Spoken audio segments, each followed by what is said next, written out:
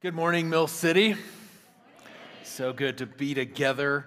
For anybody who's maybe brand new with us, my name's Aaron Stern. I'm the lead pastor here, and I have the joy of serving here and have for the last now 11 years. This is our first Sunday of our 12th year. Last week, if you were here, was our 11th birthday. February 26th, 2012. Was the very first Sunday that we gathered in this space as a church community, and 11 years later to the day, last Sunday, we celebrated all that God was doing and has done. In 2011, the year before we started, my wife Jossie and I were seeking God about what He had for us and where He would have us to plant. We knew that God was calling us to plant a church for a while. We did not know where. After a while, we came to the place where we realized that He was calling us to Fort Collins in northern Colorado. It was not a place that was familiar to us. We did not go to school here. We did not grow up here. We did not know anybody here, but we felt strongly that this was the place that God was calling us. And so in 2011, we came up here, and we were up on the ridge overlooking, and near Horsetooth, overlooking Fort Collins in northern Colorado. And we stood there and prayed. And I remember in our prayers taking a moment and praying, God, your kingdom come, your will be done in this place as it is in heaven. And as we prayed that, it felt more like an invitation into something, an invitation into what God would do and what that would look like. And here we are now 11 years later, and wow. Wow. I didn't know what it would look like, but it has been incredible.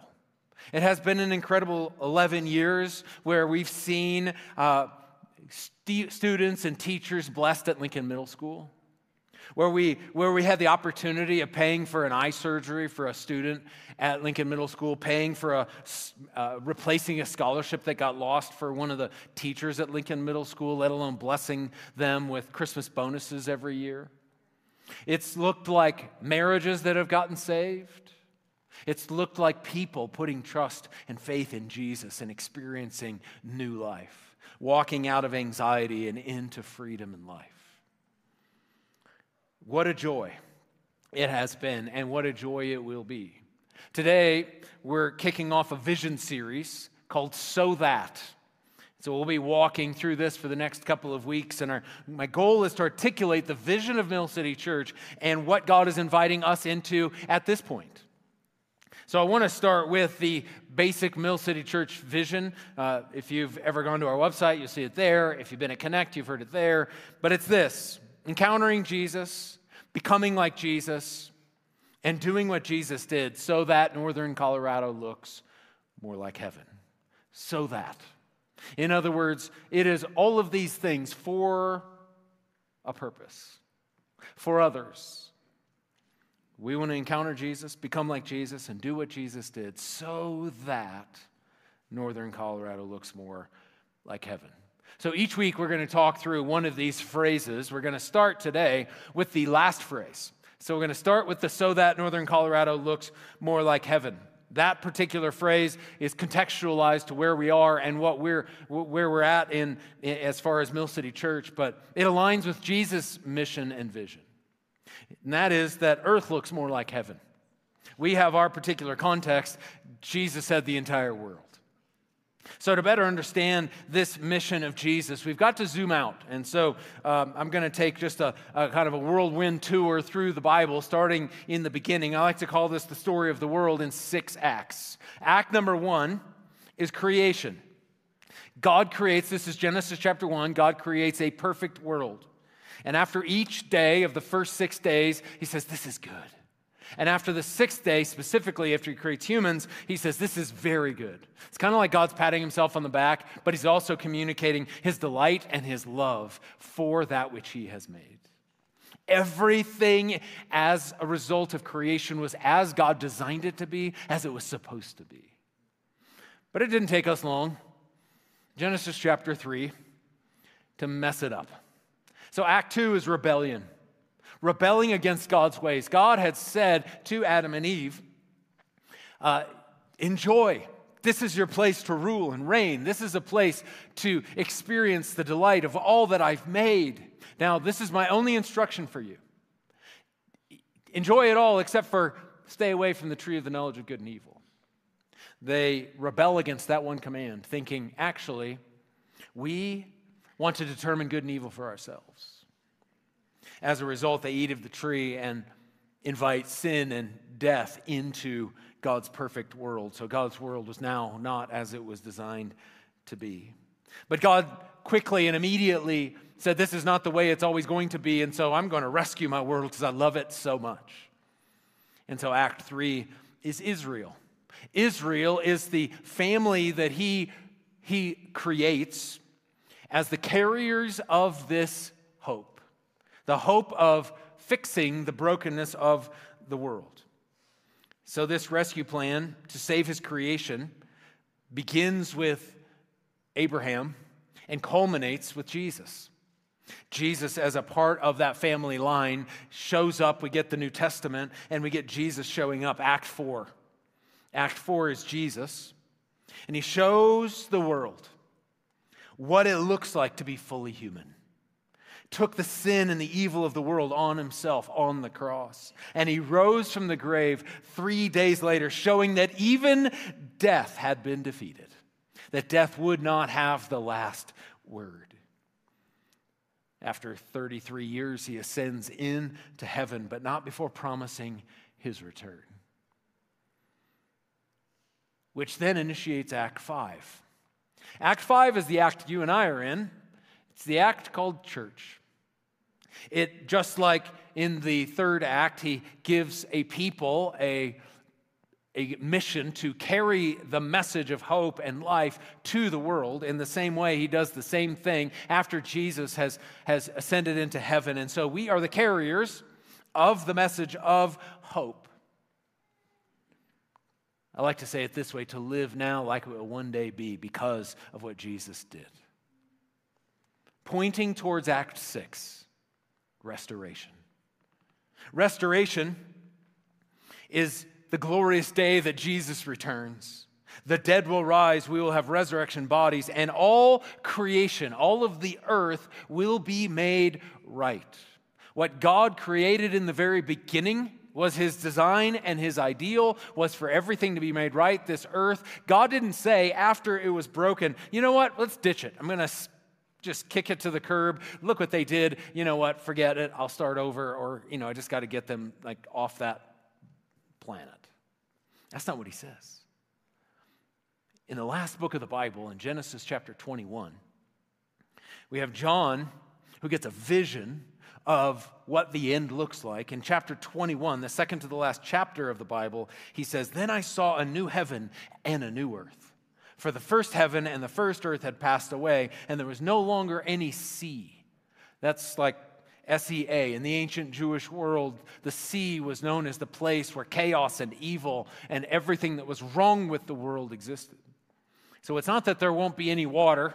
It's more along the lines that there won't be any of the chaos and evil that they saw lived there. I saw the holy city, the New Jerusalem, coming down, important preposition, out of heaven from God, prepared as a bride, beautifully dressed for her husband. And I heard a loud voice from the throne saying, "Look, God's dwelling place is now among the people, and he will dwell with them." In other words, God had been in heaven, but now God and his heaven has moved to earth, and they are dwelling fully and completely together. They will be his people, and God himself will be with them and be their God. He will wipe away every tear from their eyes. There will be no more death, or mourning, or crying, or pain, for the old order of things has passed away. He who is seated on the throne said, "I am making everything new." That's hope, everybody. That is hope, to think. I'm sure Sarah just mentioned it a moment ago. We have broken, difficult, painful things going on in our world. Maybe for some of you, it is exceptionally close. For all of us, it's around us. But the reality is that sometimes it impacts us in greater ways, and other times things are We might feel like we're on a mountaintop, but nonetheless, the presence of brokenness and sin and evil is around us. Loss and pain and diagnosis and brokenness of relationships and anxiety, and the list goes on and on. But Jesus came to talk about the hope we have because of what he has done and what the future looks like. In the Gospels, Matthew, Mark, Luke, and John, where Jesus, his recording of his teachings, taught more about the kingdom of God than anything else. Now, just for a good definition of kingdom, because sometimes we think, well, what exactly does that mean? Kingdom is the rule and reign of God. So he was saying the rule and the reign of God is coming. Another way of saying is that what the world looks like when God is in charge. What the world looks like when God is in charge is a good place. That was the number one thing that he talked about. He said, it's coming. And then he also taught his disciples when they said, Jesus, will you teach us to pray? He says, and he teaches them what we know as the Lord's Prayer. Our Father in heaven, hallowed be your name. Your kingdom come, your will be done on earth as it is in heaven. Important here, one sentence. Your kingdom come, your will be done on earth as it is in heaven. This kingdom thing is a big deal to Jesus. This so that earth looks more like heaven, so that northern Colorado looks more like heaven, is a big deal to Jesus. He's saying this kingdom is coming, this kingdom is what we carry, this kingdom is what we point towards, this kingdom is what we pray for. What I'm about to say may seriously challenge what some in this room understand about the Christian faith, but I think it's true. Jesus wants us to be more concerned about his kingdom coming to earth than with us going to heaven. Jesus' mission isn't evacuation. Jesus' mission is restoration. The end goal of following Jesus is not escaping earth and going to heaven when you die. The goal of following Jesus is bringing heaven to earth. So, just in case you're wondering, what about heaven? Followers of Jesus who have died are in the presence of Jesus in heaven. But the last stop is not heaven. The last stop is a new heaven and a new earth, the renewal of all things when Jesus returns. When heaven becomes the goal, you can be really silent about what's happening on the earth. Injustice doesn't really matter because we're going to heaven. But when the renewal of all things and restoration is the goal, on earth as it is in heaven, it means we have work to do now. Like you and me, we have a purpose. And it isn't about wishing for it to happen. It's about doing our part, partnering with God to see it happen. Because that prayer that Jesus encourages all of us to pray is not a passive prayer. It's not if it's your will, if you have some time, if you're not too bothered with the Middle East. It's not a, Lord, if there's nothing we can do, so please fix this world or help us escape from it. That's not the prayer. The prayer is a participation prayer. Lord, there is so much that we can do, but only ever in your power. That's the prayer. So God invites us to participate in the process of redemption. Rich Velotis, a dear friend and one of our overseers who wrote the book Good and Beautiful and Kind, said, "We seek the peace of our cities because we are called to be salt and light. And we confess that only Jesus will make all things new. Our faith must extend beyond the borders of our private, emotional, and spiritual concerns. We are called into a larger story, one characterized by participation in God's kingdom." So what's our task? Our task is to find out what is happening in heaven and manifest that on earth. So what's happening in heaven? Joy, peace, love, mercy, justice, hospitality and welcome, righteousness, on and on. Joan Chittister, an author and a Benedictine sister, said, "The person who learns to pray with the heart of God has no patience for injustice anywhere." Why? Because there's no injustice in heaven. And if there's no injustice in heaven, there shouldn't be any injustice here. So that's why when we see people without food or shelter, we say, no, that's not okay. Right? Your kingdom come, your will be done on earth in northern Colorado as it is in heaven, because no one's hungry or homeless in heaven. That's why when we see racial division, we say, no, Lord. Your kingdom come, your will be done on earth as it is in heaven. Because in heaven there is no racism, there's no classism, there's no sexism. There's peace and unity and celebration of everyone's uniqueness. That's why when we see sickness and disease, we say, no, this isn't how it's supposed to be. It's why we believe in praying for healing. Because a prayer for healing is really saying, your kingdom come, your will be done on earth as it is in heaven, because there's no sickness and disease in heaven. In the Gospels, when Jesus walked the earth, he taught and he did signs and wonders, is what they're oftentimes called. A sign points towards something. So when Jesus heals a blind man, what is it a sign of? It's a sign of what is yet to come. It is a foreshadowing. This one thing here is a foreshadowing of what will happen for everything. There will be complete healing and restoration. N.T. Wright says it this way. He says, what God did for Jesus on Easter, he will one day do for the whole world. That's why when we see anxiety or depression or suicide, we say, no, that is not in heaven. Your kingdom come, your will be done in northern Colorado as it is in heaven, where there is joy and there is peace and there is life. Why do we care about those who are far from God? Because no one is far from God in heaven. Everyone in heaven is completely immersed in the love of God. So we pray and we live into your kingdom come, your will be done in northern Colorado as it is in heaven. This is not done with my passivity, but with participation. Help me to be an answer or part of an answer to my prayers. May your kingdom come, your will be done in me, through us. And that's the heartbeat, has been for the last 11 years and will continue to be the heartbeat of our church. Which means that the church is supposed to be a restorative force, anticipating God's future, living now like it will one day be. I've had the privilege of traveling all over the world. I have a personal life goal to go to as many countries as I am old. I'm on track right now. I'm 49. I've been to 49 countries. Airports don't count.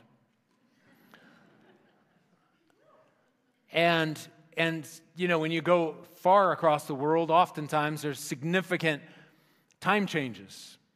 And so as a result, it can throw off your body clock. One of the ways that you can adjust to that is to start living now like the time will be in the place that you're going. So I'll reset and okay, I'm going to go to bed earlier, or I'm going to maybe go to bed later or something to start to get onto the time of the place that I'm going. I think we as the church are to be the same way. Get onto the time clock, get onto the vision of what it is going to be and start doing it and living into it now.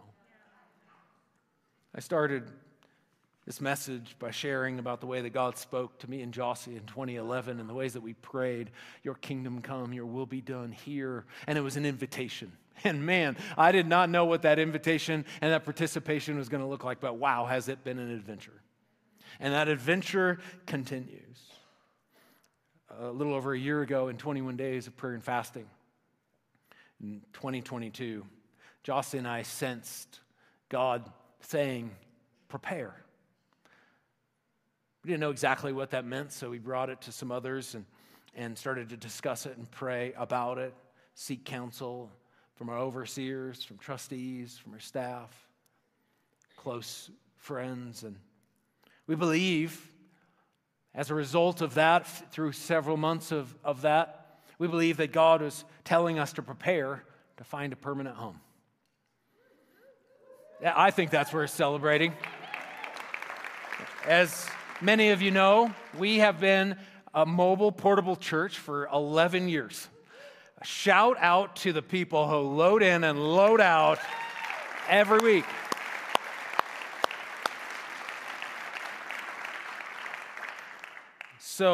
So we believe that God wants us to prepare financially to be ready for the opportunity when that right time comes. So I'm excited to announce that we're embarking on a giving campaign called So That. Woo! It's called So That Woo! All right? And I want this to be exceptionally clear. A building is not the goal. Kingdom activity as a result of a building is the goal. In other words, a permanent home so that Northern Colorado looks more like heaven. Or more specifically, so that more children encounter and love Jesus. So that we're able to serve more of the marginalized and needy. So that more people can grow in their apprenticeship to Jesus. So that there's more space for people to plant themselves in the house of God. So that more students experience life-giving community and grow in faith. So that we can curate spaces of greater hospitality. So that Mill City Church can serve as a lighthouse to those looking for hope. I mean, wouldn't it be great if we could just see more people encounter Jesus? Wouldn't it be great if we could provide childcare for a single parent's night out? Wouldn't it be great if we had more room for apprenticeship to train more kingdom leaders? Wouldn't it be great if our kids' classrooms didn't have to have desks pushed up against the wall to transform a sterile college classroom into a mediocre kids' classroom? I mean, I think our kids deserve better. An engaging place where our teachers, who are amazing, by the way, have the ability to put some energy, redirect some energy towards care, towards curriculum development, towards some other things. We're growing. We have been, and by the grace of God over the last year. And so we're feeling some of our capacity limitations, but we also see so much potential. So much potential for what God can do, and ways in which, by having something that we have access to 24 hours a day, 7 days a week, will enable us to see Northern Colorado look more like heaven. Look even more like heaven. At the end of the day, a building's not about us. I don't need more space than this. As you notice, I don't move around that much, so I don't need a bigger stage. You don't need a bigger chair. But we need more space for the people who aren't here. We need more space for the people that is yet to find what you found. Community. Yet to find the hope. Yet to find purpose. And it's going to take us all. Now, before I land this message, I just want to say that I realize and acknowledge the fact that a giving campaign or a building campaign lands in different ways for some. For some, it's like, about time. For others, you're just hesitant. You're like, interesting, have some questions. And for others, you might find yourself resistant. I'm aware of how money and buildings can make things awkward. Money can be pressurized, create fights. But buildings and money can be handled well, or they can be handled poorly. We're shooting for well. Which means that this isn't going to be about pressure. It's going to be about invitation and participation. That this will be handled with transparency and integrity. And at the end of the day, it isn't about, we're kind of tired of loading in or loading out. That's not what this is about. This is about following Jesus. That's what we've been doing since the beginning. And we just feel like God's leading us towards this, so we're going to follow. And so we're going to follow Jesus and move at the pace of giving. And allow God to open up what He needs to open up at the timing that He's going to do it. And so my ask for you today is that you would pray. Pray for God's continued leading, His provision for our church, and how you'll participate. Now, like I said, I just covered the big idea. And so I do want you to get some questions answered. So we have a little booklet. You'll get one of these on your way out. And I encourage you to read through it, give you details on what we're trying to do, what kind of money we're trying to raise, all that kind of thing. I really wish that I could talk with each one of you in here. Can't do that. And so instead, we will be creating some smaller spaces for Q&A and some discussion and all that type of thing. We'll let you know about all of those things coming up in a few weeks. In Genesis chapter 1, we see a pattern that gets established that we see that happens throughout the Scripture. God, in creating his perfect world, creates space and then he fills it. Right? He separates land from water, and later then he fills the land and fills the water. He creates the heavens and sky. He fills them after he's created them. He creates the form and then he fills. And then he does it with Adam and Eve. He creates these humans and then he breathes into them the breath of life. In Exodus, God asks his people to create a tabernacle. A tabernacle is the place where he meets with. It's the sliver of the place where heaven and earth meet. And he gives them the instructions for this portable temple. And after they've built it to the specifications, they step back and he fills it with his presence. Later, they build a permanent temple. And after they've built it to his specifications, they step back and he fills it with his presence. What we feel like God is calling us to is to press into creating more space for the Spirit to fill. So that God can bring about and experience more kingdom activity through us as we partner with him. And so, my request is that we take one of these, read through it, and pray. And then, secondly, we have a weekly practice here. A reminder that I've asked everybody to read the Sermon on the Mount once a month. Sermon on the Mount is Jesus' kingdom manifesto, what it looks like to live and participate in his kingdom. Within the Sermon on the Mount is the Lord's Prayer. So this week, I'm asking each one of us to daily pray the Lord's Prayer. So that we get this, your kingdom come, your will be done in us. For some of you here today, you have a specific step that God's inviting you into. And that specific step is to join the kingdom of God. Maybe it's to allow the space of who you are to be filled with the Spirit. To live your life under the rule of God. Kingdom is all about what it looks like when God is in charge. And so when we say yes to Jesus, what we're saying is, I want my life to look like God's in charge of it. So everything about it is under his rule, is under his reign. He gives direction to it, and out of that, we believe that we experience the flourishing life that he has for each one of us. And so if that's you here today, can I just encourage you, cross the line of faith by simply saying, Jesus, I give you my life. It's a simple prayer. It is a profound prayer. It's not the only thing you need to say to God, but it is an amazing first thing to say to God, to put ourselves under his rule and under his reign and experience going from dead to alive in the family of God.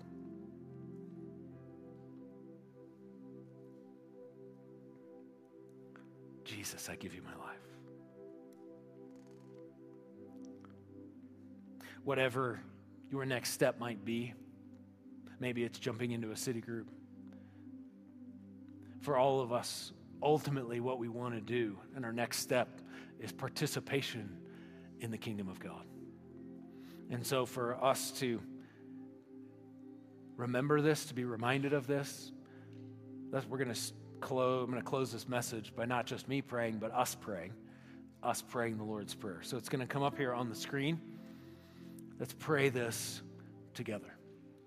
Our Father in heaven, hallowed be your name.